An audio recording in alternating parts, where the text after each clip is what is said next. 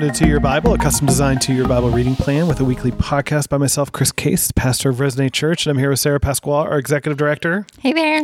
And we are continuing into the wonderful book of Deuteronomy and getting close to halfway, or right around halfway point today. And we'll do that as well as continue in Paul's awesome journeys in the book of Acts.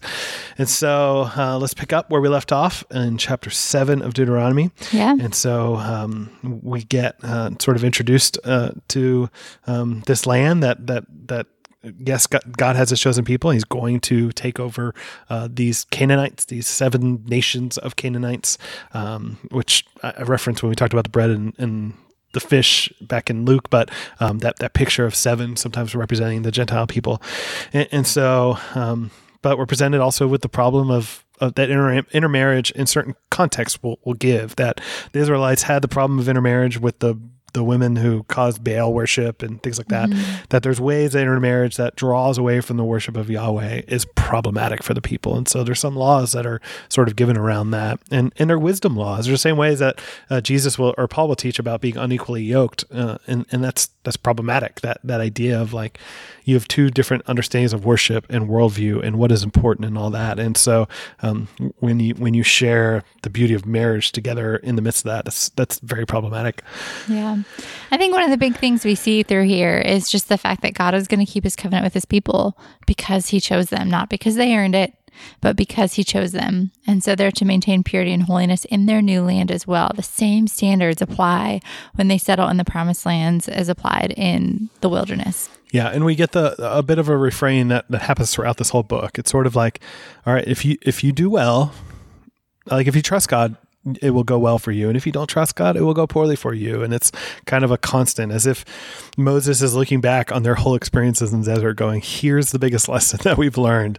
If we do what God asks us to do, then it will go well. And he's promised that, particularly in the promised land. And so if they don't, then things will not. And so, but they're told to remember the Lord, their God. And so Jesus quotes out of Deuteronomy here when he interacts with the devil in the desert. And so, but they sort of learn, like, this is what the lessons, this is how God's been teaching us. Yes, he's been sort of testing, but it's about drawing out in us an understanding of humility, understanding of trust in God's provision amidst it all, that it's trying to correct the pridefulness that Israel can have and say, no, it was always God every step of the way who was providing and who was there. And that we may learn that before we head into the promised land. Mm-hmm. Yeah, I like the description of God in this chapter does a lot of intermingling between God's mercy and his justice and his forgiveness and his punishment. And it's a reminder that those are all characteristics of God that are worthy of worship, that he is worthy of worship for. Yeah, and it's really warning them a lesson that Israel will constantly forget, and I would argue that we constantly forget, which is sort of like, all right, in provision, when things start going well for you, like, don't forget where that wellness came from. And Israel, and like I said, us too, I think it's a struggle. And I think it's where Jesus' struggle in teaching around this is like, look, like, wealth isn't a problem, but wealth can lead to a host of problems. And it's because it ends up sometimes pulling us away from our trust in God. So learn to be generous, learn to not hoard and to store up a bunch of stuff as if that's your security. Like, learn to live this way, and then it will go well for you. There's joy. There's instruction there of like, hey, like, learning to not rely on all your sort of stuff and your accomplishments and all that kind of stuff is actually better for your life and less destructive than not. And so Jesus reminds them, look, it's not because of your righteousness. Like, you are wicked, stiff-necked people. It's because I'm awesome, not because you're awesome. And I've made these promises to the patriarchs and that I'm doing the thing that I'm doing. And so he continues to remind them of these things of going, hey, you're not that awesome. And he'll remind them of their reasons why they're not that awesome in a moment. And he says things like, know therefore that the Lord your God is not giving you this good land to possess because of your righteousness, for you are a stubborn people. And so it's a bit of a shot, but it's a reminder to the people of going like, look, you guys are jacked up. And he reminds them of stories like the golden calf and things like that to point out their struggles. And he says that. He's like, hey, remember the golden calf? Like that, you guys are messed up. But then in sort of a weird Moses take, and it's hard. Sometimes I want to read into Moses that he's being a little bit passive aggressive here, but he's like, remember the golden calf, but also remember how I interceded for you and like kind of saved your necks. Oh, and remember when you wanted to go in the land and you couldn't go in the land, but remember how I interceded for you and saved your necks again. I'm not bitter or anything because I'm not going to land, but there's a little bit of me that reads into Moses that way. I don't know if he really is, but there's definitely this reminder, hey, you screwed up and we had to intercede. I had to ask God, and God was gracious. God was merciful even in our mess ups.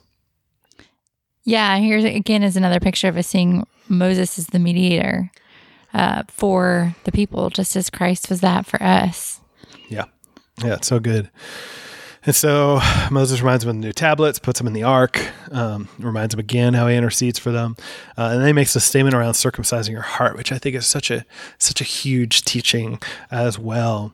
But right before that, the sort of opening in that section, one of the things he says, here's what the Lord our God requires of us, which it's great. Here it is laid out in a single verse: to fear the Lord your God, to walk in all of his ways, to love him, to serve him with all your heart and with all your soul, and to keep his commandments and statutes. And then it finishes by saying that are for your good. And it's that beauty that we talked about in the previous episode of like, look, the commands of God, the desire to walk in all of these ways, it is ultimately for our good. That God's not just interested in his worship, though he certainly is primarily interested in that, but he's interested in things that are for our good as well. Like those aren't mutually exclusive ideas to God. And so he's like, look, I want you to worship me, but in worshiping me, this is good for you. And so it's such an important teaching. And then he says, circumcise your heart. So in so doing, don't just follow it because it's a rule or regulation. And that's a struggle with sort of the idea of the physical circumcision versus the heart circumcision. That yes, there's a physical one, but even as Jeremiah 4 will point out, like that doesn't guarantee covenant blessings. But what really is tied into the covenant is the circumcision of the heart, the faith, the belief. Like that's what that symbol was given to Abraham for, was to connect it to Abraham's acting by faith that was credited to him as righteousness. And so that sort of picture of bind your hearts to God, not just have the outward appearance of that, but have a true heart and faith in God.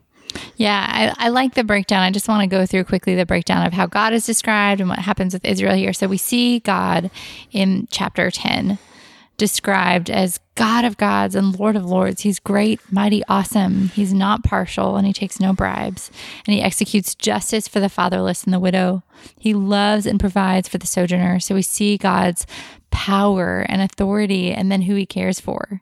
And then immediately the instructions go to Israel. You are to love the sojourner because you are sojourners. Fear God, serve him, hold fast to him, swear by his name. And these are all things that should be our responses to one that is God of gods and Lord of lords. And then again, we see more descriptions of God. He's Israel's praise. He's Israel's God, the one who did great and terrifying things they've seen, fulfiller of the promise to Abram. So we see this summary of like, remember who God is, remember all he's done, and everything that describes him. This is all warrants your praise and your worship. Yeah. Yeah, and then he reminds him once again that he led him out of Egypt, and even the story of Korah and the earth swallowing up these guys. But I think that we get this little instruction around like water and rain, and I think there's a really clear reason for that. They're coming out of Goshen, which is watered by the Nile, and it's watered all the time. The problem there is floods, not droughts as much. And though they certainly do experience droughts, but it's not a majority of the time. And so they are about to enter a land where the river is no longer the source of water, but rainfall.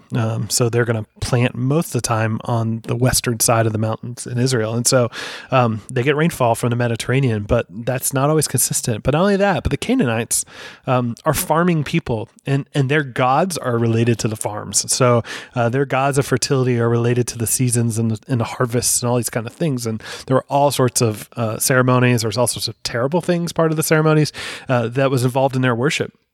And so God is making clear to these people, hey, this is going to be different. You're going to have to rely on the rain and not the river.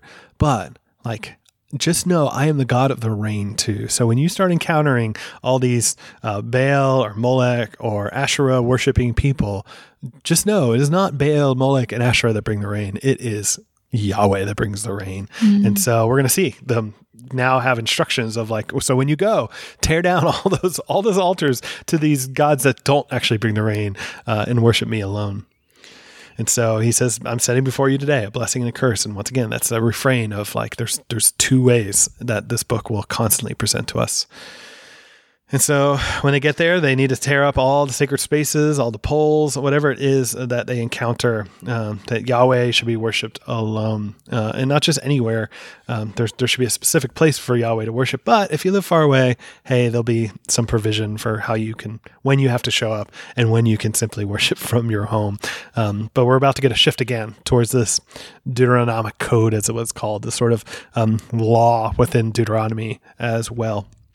Yeah, so this is where we'll move into the specifics about the covenant stipulations, the details of what are required for worshiping God. And it kind of begins with this idea that we worship God in his tabernacle, not in other places. It doesn't count if you go to Baal's temple and do it for the Lord. We worship God how he requires, not what we think we want to do. And a lot of these laws, and there are a lot of chiasms over the book of Deuteronomy, and we're not highlighting a ton of them, but through this whole section, one of the central pieces, because we're going to see a tithe, and then we're going to see a tithe in the back end. We're going to see protection laws for the socially weak, and we're going to see that in the back end. We're going to see public institutions of office, family, sexuality, some of those kind of things. And then right in the middle, there's this whole section on preserving life. And I think it is a driving force of God's laws of going, look, at the end of the day, I do. As much as there's some death related to some of these laws, his desire is to preserve life and to care for those who are on the outsiders and to care for life itself. And so sometimes we view God's law as like punishments and death, but sometimes God's communicating, no. What I'm after is life. Are there circumstances? Yes. But what I'm after is life. Yeah. And so there's warning against idolatry. Don't be like the other nations. And there's a reminder, once again, child sacrifice. So it is such a part of that ancient worship, particularly amongst those fertility tribes, that child worship was a part of their worship. And it, like, for all intents and purposes, is just terrible. And so it's a reminder to the Israelites of going, you have to be the people who are not sacrificing children. Right. Life matters. And that's why all these conversations around converting away, like towns that convert, and why the punishment seems so harsh. It's because of just how wicked some of the cultic practices were, that the response needs to be harsh. Like, these people are putting babies on burning altars. And at some point there's judgment that has to come to that. Mm-hmm. So we get clean and unclean food as well. Probably the most random of the highlights is don't boil a baby goat in its mother's milk, which to this day, people eating kosher don't mix dairy products like cheese with meat. And it's related to that one verse, which I think is a misinterpretation of that verse, which I think had to do with pagan practices more than just the nuance of meat and cheese. But that's another story. And then the tithes, 10% of grain, wine, and oil. Every 3 years that there was to be more given. And once again, this ties into a constant theme in this book too, of like the outsider, the sojourner, those who don't have anything would be provided for, and they would be cared for in this story. And it's often tied into a statement from God saying, look, you do this because you guys need to remember that you were taken out and sojourners, that you were enslaved and then you were sojourners. So make sure you treat the slave and the sojourner very, very well. Yeah, consider the inverse of this passage. If it were to say the opposite, it would say, you shall not tithe, you shall neglect the Levite, you shall not tithe toward the Levite, sojourner, fatherless, widow, and your Lord your God will not bless you in the work of your hands. So we see here, the reason God commands us is the non-inverse, the actual text, that the Lord your God may bless you in all the work of your hands and that you do. We are invited to be part of God's work among his people and among the nations. And the only result of our generosity, even in modern day, to the church and to the vulnerable, is going to be blessing. Yeah. And just to make an interesting New Testament connection, there is provision here to exchange your crops for cash in order to not have to carry like bundles and bundles of crops on your journeys. And so this law presents all sorts of problems by Jesus's time when there's money changers and other things in the temple. And then the sabbatical year. So once again, we get a repeat of this idea that every 7 years we're to forgive debts. Even if the 7th year is like right around the corner, you still got to loan or be generous to those that would borrow from you. And then servants or slaves are set free every 7th year, whether they've been working for you for 1 year or 6 years. As long as it's that sabbatical year, they should be set free. And this is generosity based and built around grace. When you have more than enough and God gives you everything you need, you can also share it freely. And so if we are people who are unwilling to share or give freely, are we believing that we are responsible for providing for ourselves, or are we trusting God's provision as we are faithful to do the work He set before us? Yep. Reminder of Passover that they should celebrate. This is one of the festivals that does require a pilgrimage to the tabernacle or the temple eventually. But the other ones they can practice kind of on their own other than the Day of Atonement. And so the Feast of Weeks, celebration of the harvest, Feast of Booths, celebration of the end of the harvest, but also a reminder of their time or the Feast of Booths, not that. That's the Feast of Trumpets. But the Feast of Booths is a reminder of their time in the wilderness. They set up booths. If you drive by an Orthodox Jewish area or even a Reformed Jewish area, you may see a little hut set up for a week out front of their places. So like here, if we were to go near the Hillel Center at Emory or the Jewish Center at Emory, it would have a little booth out during this week. And so they are to enact justice, and they're to be impartial and they're to practice impartiality and be truthful, that they would judge in such ways that they're not giving bribes and in such a way that justice is justice. Mm-hmm. So for forbidden forms of worship, we kind of just covered this a little bit, but there are Asherah poles and things like that. Asherah is the female god to go with kind of Baal. And so both of them together kind of represent fertility. And so they would set up these poles that were meant to be phallic. And so it was sort of this picture that the things that had to be destroyed. And then they're reminded to bring their best to worship, which when you get to we'll get to Malachi, Malachi's biggest indictment towards the priesthood is around this conversation of him saying, look, like you're offering the leaders of Israel are sort of like, what do we do wrong? And he's like, look, you brought blind animals to your sacrifice and you offer those that were lame and sick. Like you're doing all the things I actually commanded you not to do. And it's a struggle for the leadership in Israel, certainly in Malachi's day. Yeah, so again, a reiteration that these forms of worship are forbidden because they are coming against God's design for life and us being image bearers. When they are defiling or desecrating or taking the lives of other image bearers, it's abhorrent to God because He is a God of life. Yep. And so I think we get one of the more interesting sections in the book of Deuteronomy, these laws concerning Israel's kings, which feel out of time, and there's all sorts of reasons and conversations around that. But there hasn't been a whole lot of talk of kings up to this point, but now it's sort of like, hey, yeah, sure, you can appoint a king, and it has to be a fellow Jew. You can't have a foreigner. And then it says things like he can't gain wealth or have a bunch of wives. And you're sort of like, as a listener, going, wait a minute. I mean, I remember at least one of those kings having a lot of wives, and both of them ultimately having a fair amount of wealth. And so we see this, particularly as the book of Chronicles goes, more than we'll see in Samuel and in Kings. But in Chronicles, there's definitely this picture of like David's turning point, not being Bathsheba's story, but being around, hey, let's raise a whole lot of money to build basically this little empire in Jerusalem. And then certainly the beginning of Chronicles, 2 Chronicles 1, Solomon, like all the description of Solomon is exactly the opposite of this verse. It's like, hey, he has this many horses and he has this many chariots and he got them all from foreign people. And it's like everything that these kings are instructed not to do. The writer of Chronicles goes, let me describe Solomon and let me reference this chapter in Deuteronomy and just show you that Solomon went the opposite way of what God told him to do. And it's so great. We'll get there when we get to 2 Chronicles 1. Yeah. And the priests and Levites continue to be provided for over and over. And this is like a refrain. It's like we want to make sure that the priests are provided.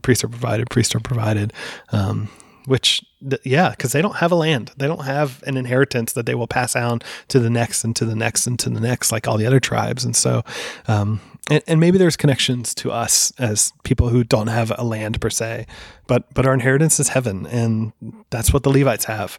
And so they are provided for, even though their inheritance is still in heaven, just as much as God still provides for us as priests, even though our inheritance is not here in this world. Mm-hmm. And abominable practices. So no sorcerers, no spells, no talking to ghosts and dead people, no child sacrifices again. And so some of the cultic practices, as we would identify them, as well as child sacrifices, off the table. Yeah, and when we believe that God dwells with us, we don't need to go to a person to communicate with someone from the dead to find out what we need to find. We have access to God, and he reveals to us what we need to know. Yep. No Ouija boards, right? And so, and then a new prophet like Moses, which is a great promise, that there's going to be one coming, that yes, Moses is sort of wrapping up the story here, but there's going to be another one. It's not Joshua, but there will be this one who will come, and he will be like Moses. He will be amongst his brothers, but he will be speaking in ways that even Moses didn't speak. And we will see that ultimately play out. And the New Testament writers definitely pick up on this idea. We saw this already in Acts 3, with Peter, but the writer of Hebrews certainly picks up on it as well, that Jesus is this greater Moses, that he was a greater prophet than Moses, and he's the last true prophet. So let's jump to the New Testament, picking up right in the middle of the council, and now let's switch to the letter from the council. And they're about to write a letter to this hot spot. So Jerusalem was certainly a hot spot, and now Antioch is growing as a hot spot. And then one of the starting points is they say, to the brothers who are of the Gentiles, that is the most shocking conclusion that they left the council with. That they don't call them outsiders. They don't even call them children of the family of Abraham, like a convert would be. They call them brothers. We are united as a family now. It's not stages of inclusion. It is true inclusion. And I do find it so interesting that this is the council's one of the turning points of the story. I mean, the certainly Peter and Cornelius is the true new nature of the Holy Spirit being poured out. But this council is deciding on one of the most important decisions in the history of the church. And they phrase it as, it seemed good to the Holy Spirit and to us.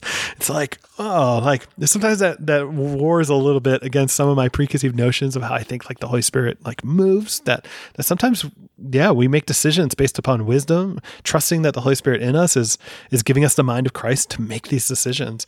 But we have to move forward, and we have to wade into those unknown, not perfectly clear waters in ways that we say, look, it seems good to the Holy Spirit and to us to make this decision. And this isn't a thus saith the Lord sort of decision either. It's a matter of being discerning, and using wisdom and using our minds and our experiences. And it's a communal decision making. They came together. There's probably disagreement in that room. We don't get that presentation necessarily in Acts 15, but it seems like there's people that seem to continue to follow and troll. So who knows how unified they were? But the idea of binding and loosing, I think, is played out in this council. The council's sitting there going, hey, we think Scripture leads this way. We don't have one clear verse on exactly what a Gentile convert looks like. And so we're going to make this decision, and what we bind here on earth will be bound in heaven, and what we loose here on earth will be loosed in heaven. And this is our decision, and we're going to move forward with that. So let it be known amongst the churches that this is the decision. And they all move forward with that. They sort of find agreement in that, even if they disagree, that there's still unity amongst the church around that.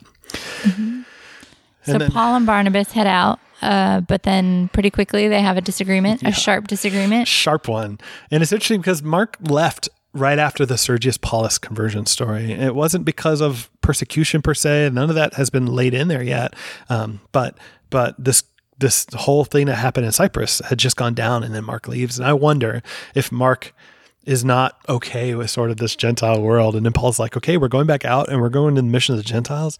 But Mark bailed on us and didn't seem to be on board with this whole Gentile thing. And so I don't want him to come with me again. Now, whether Paul was right or not, I don't know. But, and we will see by 2 Timothy, the reconciliation process. But God uses that. I mean, Barnabas goes and does his mission. Paul goes and does his mission with Silas. And maybe more people are reached in the process. Who knows? But yeah. Yeah, I think it's okay to have a kind of a fundamental methodology difference and still be unified and working to fulfill the same goal. Yep. But once again, the imperfect first century church. And then Timothy joins Paul and Silas along the way. it's interesting. There's sort of when we get to the conversation around circumcising Timothy, I think there's multiple ways that can go or be interpreted. And we're introduced to Timothy's lineage. So we find out that his dad was Greek, but his mom was Jewish. And so,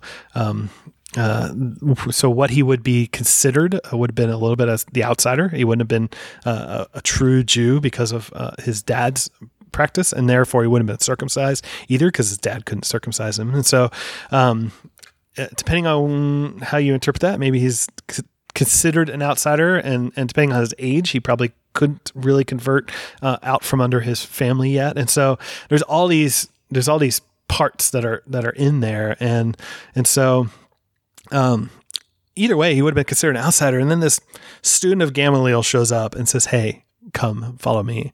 And in some ways, I think Paul's enacting Jesus here, because I think Paul will go on to select just a few disciples that will really pour into, including Timothy, including Titus, amongst others. And so Paul's doing what Jesus does and finds the sort of like not totally accepted individual and goes, "Hey, you are part of my team. I want to pour my life into you. Come, go on this journey with me." And then he does get circumcised. Now, he might have been circumcised because if Timothy's working amongst Jews, he doesn't want that to be a barrier, a stumbling block for the Jews to go, "Hey, you're a Gentile, you're an outsider. What do you have to say about Judaism?" Or it could have been that he hasn't been allowed to be circumcised. And in some ways, this could actually be a declaration in the opposite way of Paul saying, "Look, we don't have to be circumcised anymore." And Paul will beat that drum over and over and over and over and over as a way to invite the Gentiles in. But I wonder if this guy who has been denied that and has always desired that because he grew up with his mom's faith is saying, "Look, like I've never been welcomed in." And Paul's like, "Look, circumcision doesn't mean anything now because we're all together. So if you want to be circumcised, great. And let that be a declaration to all these people that have excluded you, these Jews that have kicked you out because you were half Gentileness, that all are included now." Because Luke does seem to highlight, hey, they all know that this guy has a Gentile dad. So therefore, he shouldn't be circumcised, and then he chooses to be. So, and either way, whichever way you land on it, the work was done for the sake of ministry, not for his own comfort or ease or preference. It was done because of his witness. Yeah, whether declaration or assimilation, it was absolutely done for that purpose, to declare part of the gospel. And then we get the Macedonian call. This is where pulling up some maps are super helpful, kind of knowing where the area is, that Paul and Silas and Timothy and soon to be Luke would have had to go to sort of the north end of Turkey.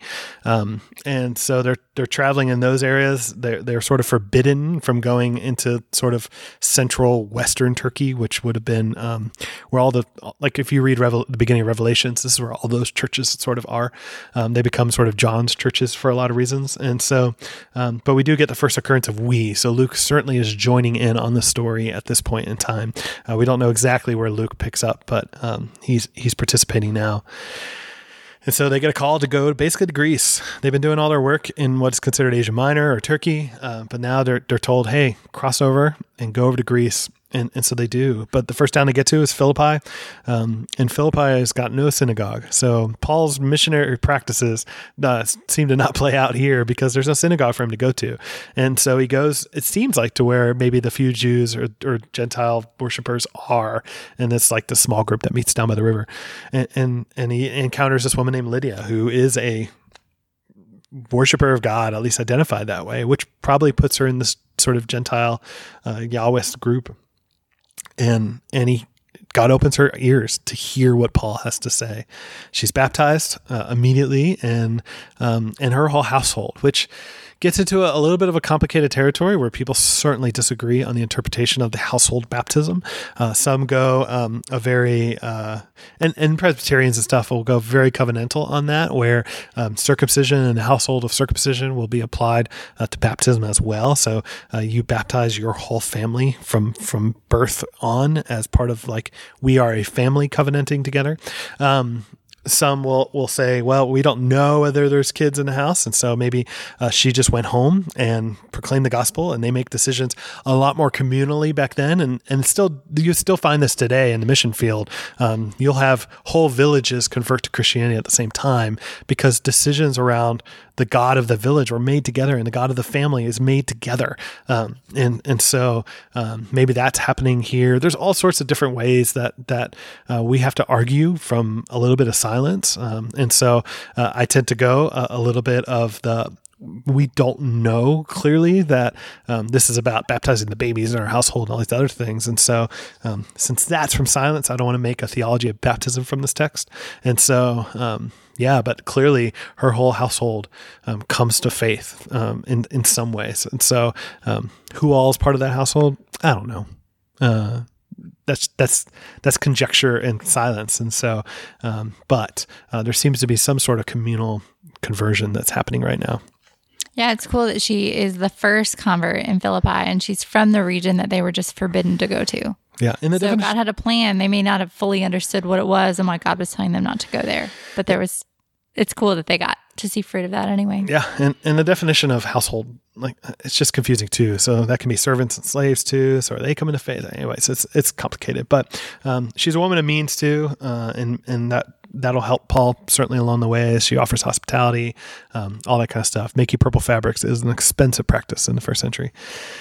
And then Paul and Silas have this interaction with this little girl who is, at least in the English, is demonic. So she's yelling out all these things, and she seems demonic. I mean, we see demons in Luke and the other gospel writers who are going around shouting things out at Jesus, and they're shouting truthful things at Jesus. And so this girl is certainly representative of those similar stories. But as I said, the Greek actually reads that she has the spirit of a snake or a python, and they're right by this shrine to Apollo called the Pythian Apollo, the Python Apollo.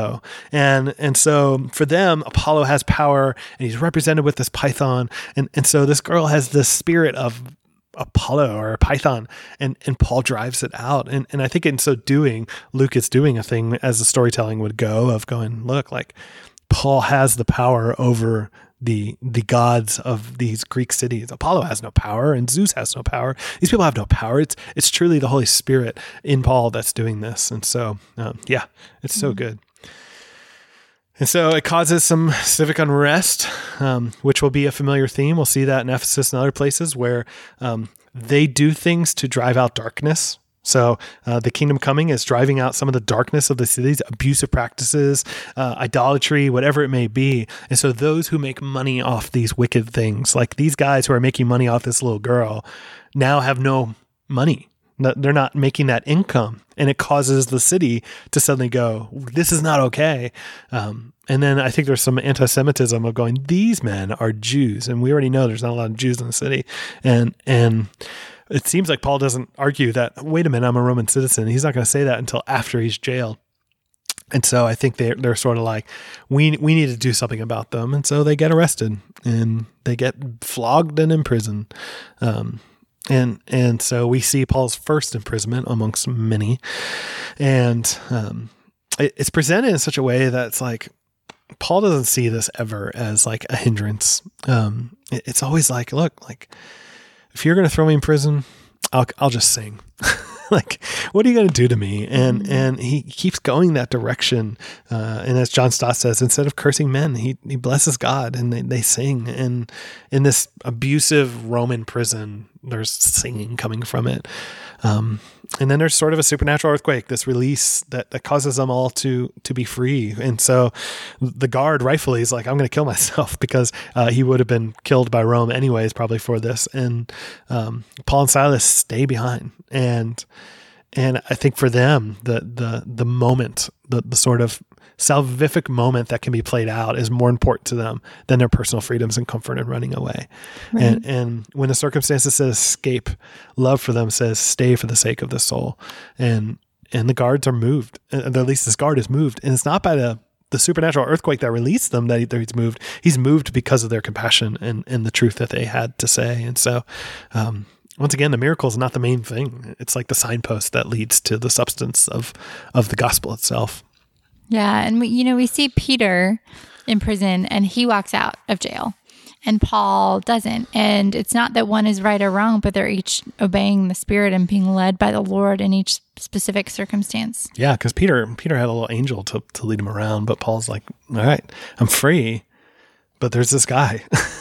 And maybe this is a moment, maybe this is an opportunity in my suffering and in all these circumstances, however it's going to play out. My role is to make sure this Gentile hears the gospel and he stays for that. So we got a couple Psalms and a proverb.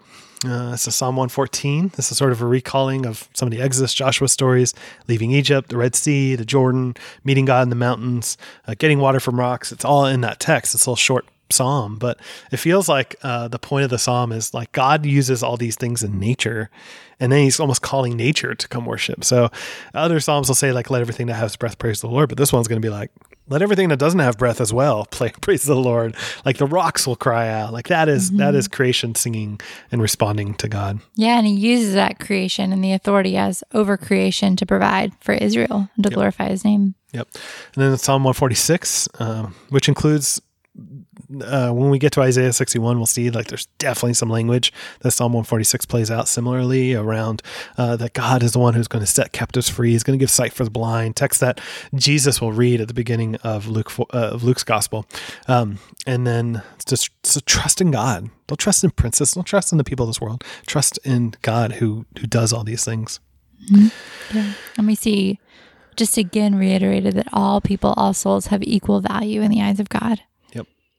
And then Proverbs 21, which once again, you got a lot of great one-liners all throughout Scripture, like those who guard their mouth and their tongues keep themselves from calamity, which like, gosh, if you read James, it's probably like, yep, that's the one. And so we see stuff like that, or the horse is made ready for the day of battle, but victory rests with the Lord, which is like such a beautiful microcosm of human responsibility and God's sovereignty. Like, look, you've got work to do. Get ready. Do these things, know that you have to enter the battle, but the victory itself is still the Lord's. And so that will be a bit of the tension as we get into some of the stories of post-Torah of like, where does victory rest and who really is the victor in the battles? And so I want to talk about next week? Sure. All right. Old Testament, there's lots of repetition in here, but I just love that final exhortation in Deuteronomy 30. Think about it, what it meant for them then, and think about what it means for us now. And as you hit the New Testament, we're going to move to 1 Thessalonians. So with Paul and his story so fresh on your mind now, how does that impact how you read the book of 1 Thessalonians? Yep. And as you read in the Old Testament, like notice the amount of protection and provision God gives for life, for the foreigner, for the outsider. Like it is so crucial for God. And sometimes we have conversations, and I know church world, there's definitely a little bit of debate on like social justice and what place does it have in the church. But like, gosh, you go back to reading just God's law and what he instructs Israel to be like as this nation of priests is to be people who care for the foreigner, the outsider, the marginalized, all those sort of things time and time again. And then the New Testament, Paul will continue to go out throughout some cities. Just look at the different approaches as he goes, because like it's so interesting of like how he approaches one city to the next. And he has different, some things are the same, some of his approaches, some of his missiology of like, let me go to the synagogue and the Greeks, but sometimes it's unique to the towns that he's going to. And just pay attention to that. And we'll probably talk through some of the different pieces of what those towns are like and culture and things like that, because that seems like a good role for this podcast. So thanks y'all. And we look forward to next week. Thank you.